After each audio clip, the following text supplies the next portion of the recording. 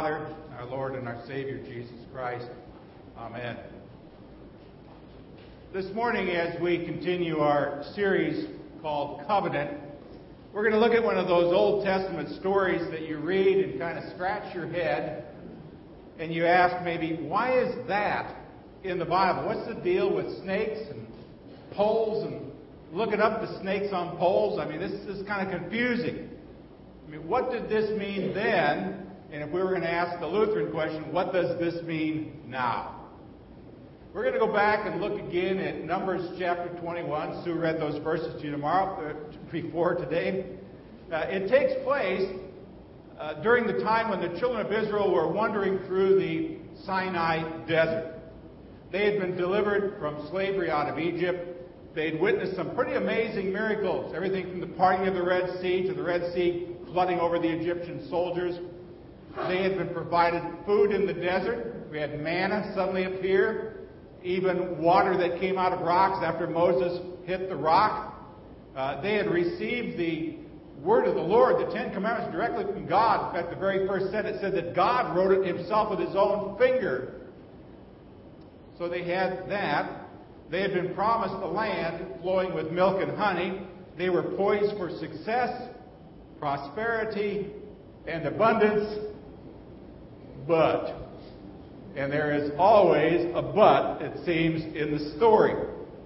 They had a big problem. It's a problem that still exists today. They could not stop complaining. They could not stop griping. Or as the old King James Version said, they murmured. They murmured against God. They murmured against Moses. Can you imagine the sound of a couple of million people murmuring? I bet that sounded interesting. And they wouldn't stay faithful to God. God had brought them out of slavery. He was leading them to a promised land, and yet nothing suited them. They complained about the food. They complained about Moses' leadership. They complained about the risks involved in entering the promised land. They complained about how long this whole process was taking. So let's go back and take a look at what happens when you spend too much time murmuring, complaining, and griping against the Lord. Well, first of all, I got to tell you that my 21st century American mind struggles with stories like these. Now, I believe the Bible. I believe every single word, but I'm going to be honest with you and tell you that there are some sections of it that I just don't fully understand. And in this particular story, I don't understand really why things happened the way they happened, but I do understand the lessons it teaches. Now, why do I know what lessons? Because I can look a little further in the Bible, and I think this will be up on the screen. Paul, in 1 Corinthians 10, verses 6 to 11, said these things happened to Moses and the people of Israel for our benefit. He said, now these things occurred as examples to keep us from setting our hearts on evil things as they did. And then in verse 11, these things, and he's talking about that stuff back in the Old Testament, happened to them as examples and were written down as warnings to us, on whom the fulfillment of the ages has come. So when you read stories like this, a bunch of snakes biting a bunch of people and all that kind of stuff, you really need to learn to ask yourself some questions. Like, what lesson can we possibly learn from this story? What warnings should we be heeding? What examples should we be following? What changes should we be making? Now, one of the things I have to tell you is that when you read the Old Testament, and I know that there are a lot of people who don't bother with the Old Testament. They figure it's old stuff. But I'm going to tell you that when you read the Old Testament, Genesis through Malachi, you need to understand what they call the principle of progressive revelation. Now, that's kind of a big term. The principle of progressive revelation. And simply what that means is that God revealed himself to his people over a period of centuries, and he kind of did it in a progressive sort of way. In other words, he kind of revealed about as much about himself as the people were capable of understanding at that point in time. And so through the course of many generations, and the Old Testament covers about 4,000 years of time, people began to understand more and more about God and His character. I mean, there were events that took place that demonstrated God's justice, His sense of fair play. There were events that demonstrated His mercy when He chose not to punish people when He could very well have. There were events that demonstrated His power and His ability to intervene in people's lives, like parting the Red Sea. And there were times when God did not intervene at all. So as we read through the Old Testament, Genesis through Malachi, we see that God is a God who cannot be manipulated. God is not a God who can be controlled. God is not a God that can be conned some way. But we see a God who is capable of great compassion. A God who expects His people, that's you and me, to treat other people with great compassion. We also see a God who sometimes lets us experience the consequences of our behavior, especially when you and I are living in rebellion to the ways that He spelled out so very clearly. Now, when we read this Old Testament again, we need to understand that it's the story of God revealing Himself to His people and to this world. So in here, Old Testament, we find demonstrations of justice and power and holiness and righteousness and mercy and compassion and forgiveness, all different aspects of God's amazing character. But yet what we know is the ultimate revelation of God's character was who? It was Jesus. It's ultimately seen in Jesus. God determined that the very best way that you and I could know who God really was to send His Son, who was revealed in human fashion. He became one of us. God so loved the world, we read this already today, that He sent His only begotten Son. That's why Jesus said to Philip one time, He said, "Philip, if you've seen me, you've seen the Father." Now, you know what that's like. I mean, there are some people who would say, if you've ever seen Eric, you've seen his dad. They're referring to me. Happens sometime. You know, I met your kids. Now I understand you. Why am I looking at you? I was looking at Patty. Right, Gage? Okay. Now, when we read these stories, again, in the Old Testament, and we wonder, why did this happen, and why did this happen that way, we need to understand that many times it had to happen that way, because at that time, at that place, that's about as much as the human race could understand at that time about the nature of God.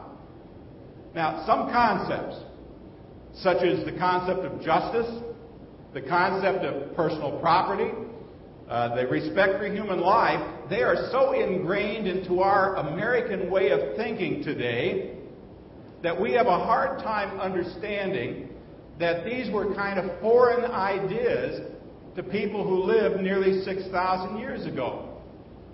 So when we read these stories, you know, we're reading with a certain amount of wisdom and discernment. We're not afraid to ask hard questions, but we're not willing to dismiss them just because they sometimes clash with our way of thinking. What I'm saying is the Bible is true. The Bible can withstand intense scrutiny. But I'm going to tell you, the Bible is not a children's book. I'll take you back a few years. I had a conversation with a man who said, I used to read the Bible a lot, but to be quite honest, I think it's a bunch of nonsense. I said, well, tell me about your experience reading the Bible. He said, well, I went to a Christian school up through the 7th grade. And we had to read parts of it every week as part of homework assignments. And I asked him if he ever read the Bible much after he got out of that Christian setting and had to do it for homework. And he said no. And the reason he hadn't was because he said he had gotten as much out of it as he could stand in grade school. Now, that describes many of you here. I hate to say it. But you grew up and you read about as much of the Bible as you had to in what we call confirmation. And you then knew it all. Isn't that what confirmation means? I now know it all. Give me the Bible. Give me the hymn book. Give me a box of envelopes.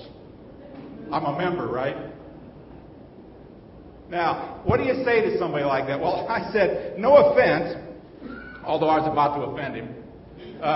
No offense, but I doubt that you were able to grasp much about the Bible yet at age 10, 11, or 12.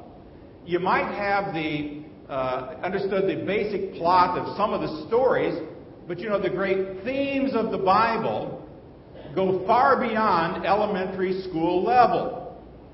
It's kind of the same that if you read some Shakespeare when you were in the 5th grade, one could justifiably say that while you may remember the general story of Romeo and Juliet and Hamlet, you would not really be qualified to discuss Shakespeare's works on a grown-up level. This is my big criticism sometimes in our church of Bible study. Kind of my criticism, if you will, even sometimes in Sunday school. We teach all of these little mountaintop stories. And when we got all of the little cutesy mountaintop stories, you know, Adam and Eve, the flood, the 10 Commandments, how Abraham was going to offer up Isaac, how Joseph got into Egypt, David killed Goliath. Oh man, the rest of the stuff in the Old Testament, that's boring. Okay, then we go to Matthew, and we get all the stories about Jesus, how Jesus turned water into wine, and all the stories. And we get to the book of Acts, and you know, we hear about Paul at Damascus, and we get a few more stories, and then we get into Romans, that's too deep. But we like to get to Revelation so we can read about dragons and serpents and chains and stuff like that. And what's happened is we only know bits and pieces. And we don't sometimes know why or how it all fits together. That's not part of the sermon, but that's part of my rant for the morning, okay?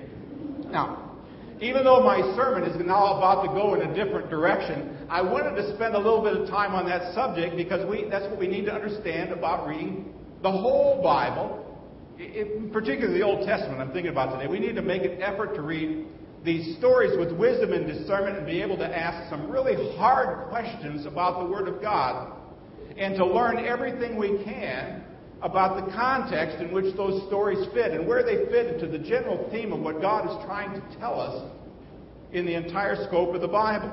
You know, what's going on in history at that time. I'm going to tell you, I believe in every last single word of God in this Bible. I believe the Bible is truly the inspired and inerrant Word of God for time and eternity. I believe that the Bible is God-breathed. That's what 2 Timothy says. It's useful for teaching, rebuking, correcting, training in righteousness. It can stand any level of scrutiny you want to put it to. That's why we ought to scrutinize it on a regular basis. It's up to us to dig into the Bible and to learn as much as we can and see if we can somehow apply it to our daily lives. Now, as I said before in this story, now we're going to get back to the story, the people here are griping and complaining. Anybody ever been guilty of that? Besides me and Jason? Okay, a couple of us. Okay. They start complaining. They complain about everything, and suddenly, slithering slowly, come the snakes. Now, that ought not to be too surprising that snakes come slithering into the camp. After all, where are they at? In the desert, I think, where snakes hang out. Some of the people get bitten by these snakes. Some of them die. Others in the group suddenly go, whoa, when we're obedient, God takes care of us and protects us and provides for us. But when we rebel against God, when, trouble always seems to find us. And so in verse 7 of what Sue read before, they came to Moses and they said, we've sinned by speaking against the Lord and against you. It's another way of saying, we've been griping about God, we've been griping about you, by the way. pray that the Lord will take away the snakes. People came to their senses, huh? Verse 9. Moses prayed, God told him what to do. He says, make a replica of a poisonous snake, attach it to a pole. All who are bitten will live if they simply look at it. So Moses makes a snake out of bronze, attaches it to a pole. Then anyone who is bitten by the snake could look at the bronze snake and be healed. So much for today's sermon. Get a closing song? Or would you kind of like to know what this means? That's kind of a weird song, kind of a weird thing. I want to make just 3 general observations about this. Here's the very first observation. First of all, I want you to see that God provided a solution for the snake problem, but He didn't remove the snakes. Took care of the snake problem, but didn't get rid of the snakes. Snakes are an inevitable part of life. Every last one of us are going to have problems. There's no getting around the snake problem in our life.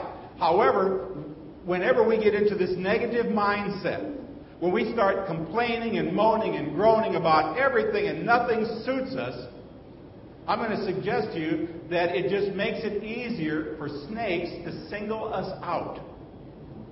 See, when you spread poison with your thoughts, with your gossip, with your words, with your attitudes, with your actions, don't be surprised if other poisonous creatures seek you out.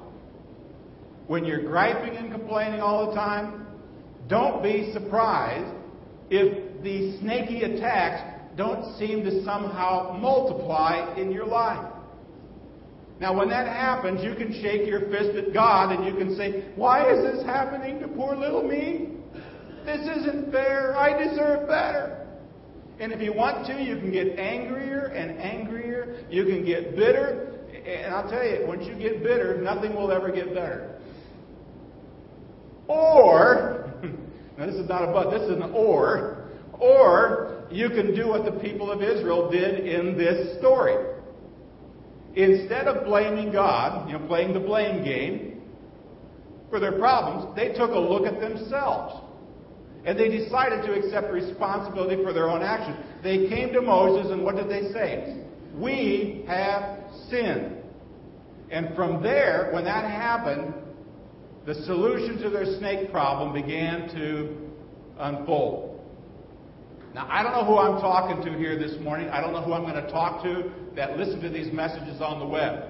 But I would tell any one of you, friends, if you're facing a mountain of problems right now, it isn't necessarily because you have sin in your life, because problems are just the fact of life.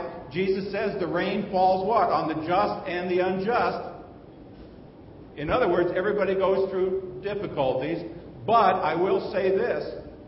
If you're overwhelmed by problems right now, where problems seem to be day in, day out with no relief at sight, it might be a good idea to look in the mirror and do a little bit of self-evaluation.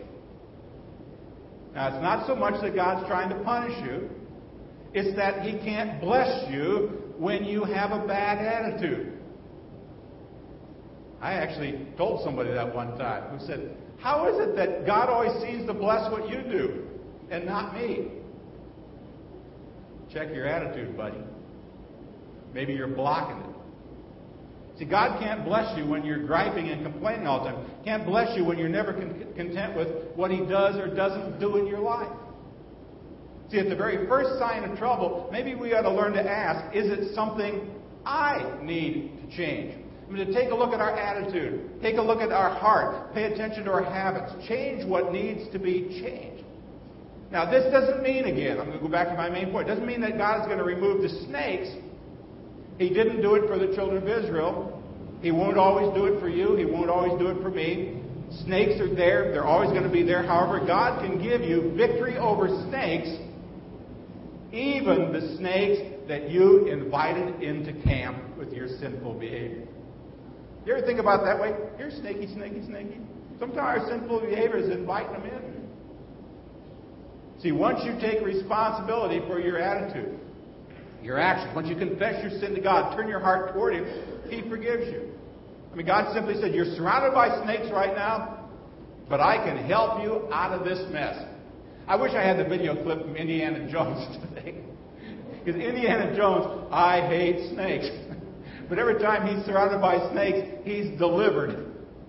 And that would have been a great visual. Some of you can visualize that yourself. He's not going to make your problems disappear, but he's going to give you the power to get through them. That's observation one. Here's the second observation. Second thing to notice.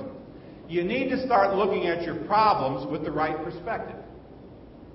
Verse 9, the Lord said, make a replica of a poisonous snake, attach it to a pole. Now, when I first read this story, even as a kid, I wondered, why make a snake? Why not some religious symbol? Why would he have them make a replica of the enemy? Well, here's why. God had delivered the Ten Commandments to his people, and in it, what did he forbid? He forbade the use of graven images in worship. He did this because God cannot somehow be reduced to a mere image or idol. You can't take a statue and say, this is Jehovah God. I mean, you can't even say, this looks like Jehovah God. You can't really say this kind of represents Jehovah God, because God cannot be contained in some sort of a statue. There's no image whatsoever that can capture the essence of our God. A statue is what? It's lifeless, it's powerless, it's motionless, it's ultimately useless. Our God, on the other hand, is what? He's alive.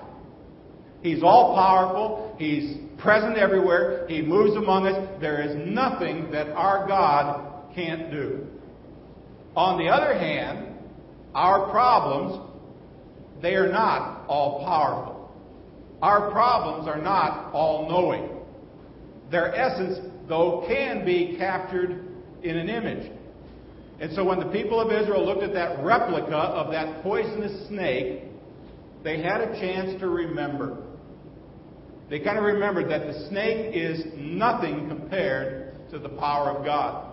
This snake is just a lifeless chunk of bronze, but we serve God Almighty, creator of heaven and earth, God who created snakes, God who created the bronze. We serve a God who delivers his people from the hands of Pharaoh. We worship a God who parted the Red Sea. We worship the God who causes water to come out of rocks. We're the people who worship the God who causes manna to fall on the land. We serve an all-powerful God, and these snakes,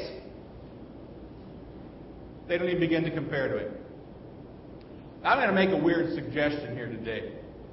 I want you to try doing what Moses and his people did. To make a replica of your biggest problem. Whatever kind of snake that might be slithering in your life today. Capture it in the essence of an image. Maybe to find something that represents the snakes that are threatening you, whether it's money, or failing health, or alcoholism. Maybe find something that reminds you that your problems can be reduced to a small trinket, but are nothing compared to the power of God. I'm going to give you an example. My uncle was an alcoholic. Preached at his funeral. But I know that for about the last 15 years of my Uncle David's life, he was alcohol-free. But he carried something in his pocket all the time. Any of you that know anything about Alcoholics Anonymous know that when you reach sobriety for periods of time, 5 years, 10 years, 15 years, they give you little medallions. And my uncle would carry those in his pocket. He could look at that and say, my problem can be reduced to this insignificant little trinket. I know people who are alcoholics who keep an empty bottle, mind you, an empty bottle of Jack Daniels on a shelf in their house. And every time they see it, it reminds them. That chunk of glass, that little liquid, is nothing compared to the power of my God. See, God told Moses to make a bronze snake so the people of Israel would always remember that compared to God, the God we serve, our biggest problems are just a hunk of junk. Here's the third thing. Every time you look at your problem, make sure you're looking in God's direction. Every time you look at your problem, look in God's direction. Verse 9, make a replica of a poisonous snake, attach it to a pole. All who are bitten will live if they simply look at it. So Moses made a snake out of bronze, attached it to a pole. Then everyone who was bitten by a snake could look at the bronze snake and be healed. See, a significant part of this strategy is that the snake was to be put up on this pole so that the people would have to look up when they needed to be healed. When they looked up, they saw two things. They saw a cold, lifeless replica of a snake on the end of a stick. And beyond that, they could see the heavens, which the Bible says declares the glory of God. All I'm saying is, friends, you've got to pay attention to your problems. Pretending they don't exist doesn't make them go away. But what you need to do is when you think about your problem, think about the power of God. You know, when you contemplate your bad situation, contemplate the goodness of God. Remind yourself every day, as many times a day as it's necessary. My problem is itty bitty, but my God is great big. I don't care how you want to praise it. I'm not going to take my eyes off the prize. I mean, because all this stuff down here is just so much junk. Up there is what's important. That bronze snake on the pole didn't have any power in itself. It couldn't heal anybody's snake bite. The power came from looking at the snake or the problem with the eyes of faith, with the assurance that God could do what He said He could do. And guess what? That kind of faith still works today. One day when Jesus was preaching, He talked about this story, by the way. Do you know that? In John chapter 3, verses 14 and 15. Right ahead of John 3:16 of all places. He says, as Moses lifted up the bronze snake on the pole in the wilderness, so the Son of Man must be lifted up so that everyone who believes in Him will have eternal life. And then you know how it goes on. For God so loved the world. That's the next verse. See, when Jesus said the Son of Man must be lifted up, what was He talking about? He was talking about being lifted up on that cross as a sacrifice for our sins. In effect, He was saying, I must be lifted up to give eternal life to everybody who looks up to me, who fixes their eyes on Jesus, who puts their faith in me. See, God made a covenant with His people. That's why I called it the look-up covenant. The look-up covenant, because if you will look up to Him, He will save you. He will heal you. He will deliver you from whatever is troubling you. Now, again, I'm going to tell you, He's not going to make all your problems disappear. You still get bit from time to time. I'm not going to ask if anybody here has been bit by a snake lately. But chances are you have. That's just life. But He'll give you the power to overcome whatever comes your way. It doesn't even make any difference if you're the person who invited the snakes into your midst by your sinful behavior. If you did, you already know it's a dumb thing to do. Now all you need to do is focus on the right thing and the smart thing, which is to look up to Jesus, who can take it all away. I'm going to end this with some short, godly, biblical advice as your pastor. 3 things. 1, don't contemplate your problems without contemplating God at the same time. That's one piece of advice I'd give us all, including myself. Don't be messing around with your problems without thinking about the God who can take care of them. Here's the second piece of advice I'd give you. Give God a chance to work in your life. Because He can do miracles in it. I know it. Experienced it. Seen it. But give God a chance to work in your life. Don't be walking around with a handful of snakes all the time. Third piece of advice I'd give you is give Him a chance to speak to your heart. Listen to what He might actually want to say to you. I believe with all my heart that God has something to say to every last single one of you. Now, while traveling this last week, I saw a new sign for the church. I don't think I'll use it, but it said, if you're looking for a sign that God loves you, this is it. You have to think about that for a moment. But I just say, if you want a sign that God loves you, well, this is it. You want a sign that God loves you, there it is. You want a sign that God loves you, there it is. You want a sign that God loves you, there it is. And all he says is he wants to use you in a great way. See, God is ready, God is willing, God is able to pour out abundance into your life. He's waiting for you to quit looking at the snakes and instead to start looking up to him. Let's pray. Heavenly Father, we thank you for the gift of your Son. We thank you for all kinds of things that we can look up to, most importantly, the wonderful gift of your Son, Jesus Christ. Help us in the time when those snakes come slithering into our lives, or when we sometimes intentionally drag them into our lives, to know that you have the power over these things, and you have the power that you desire to share with us. We thank you for the gift of Jesus, for it's in his name we pray. Amen.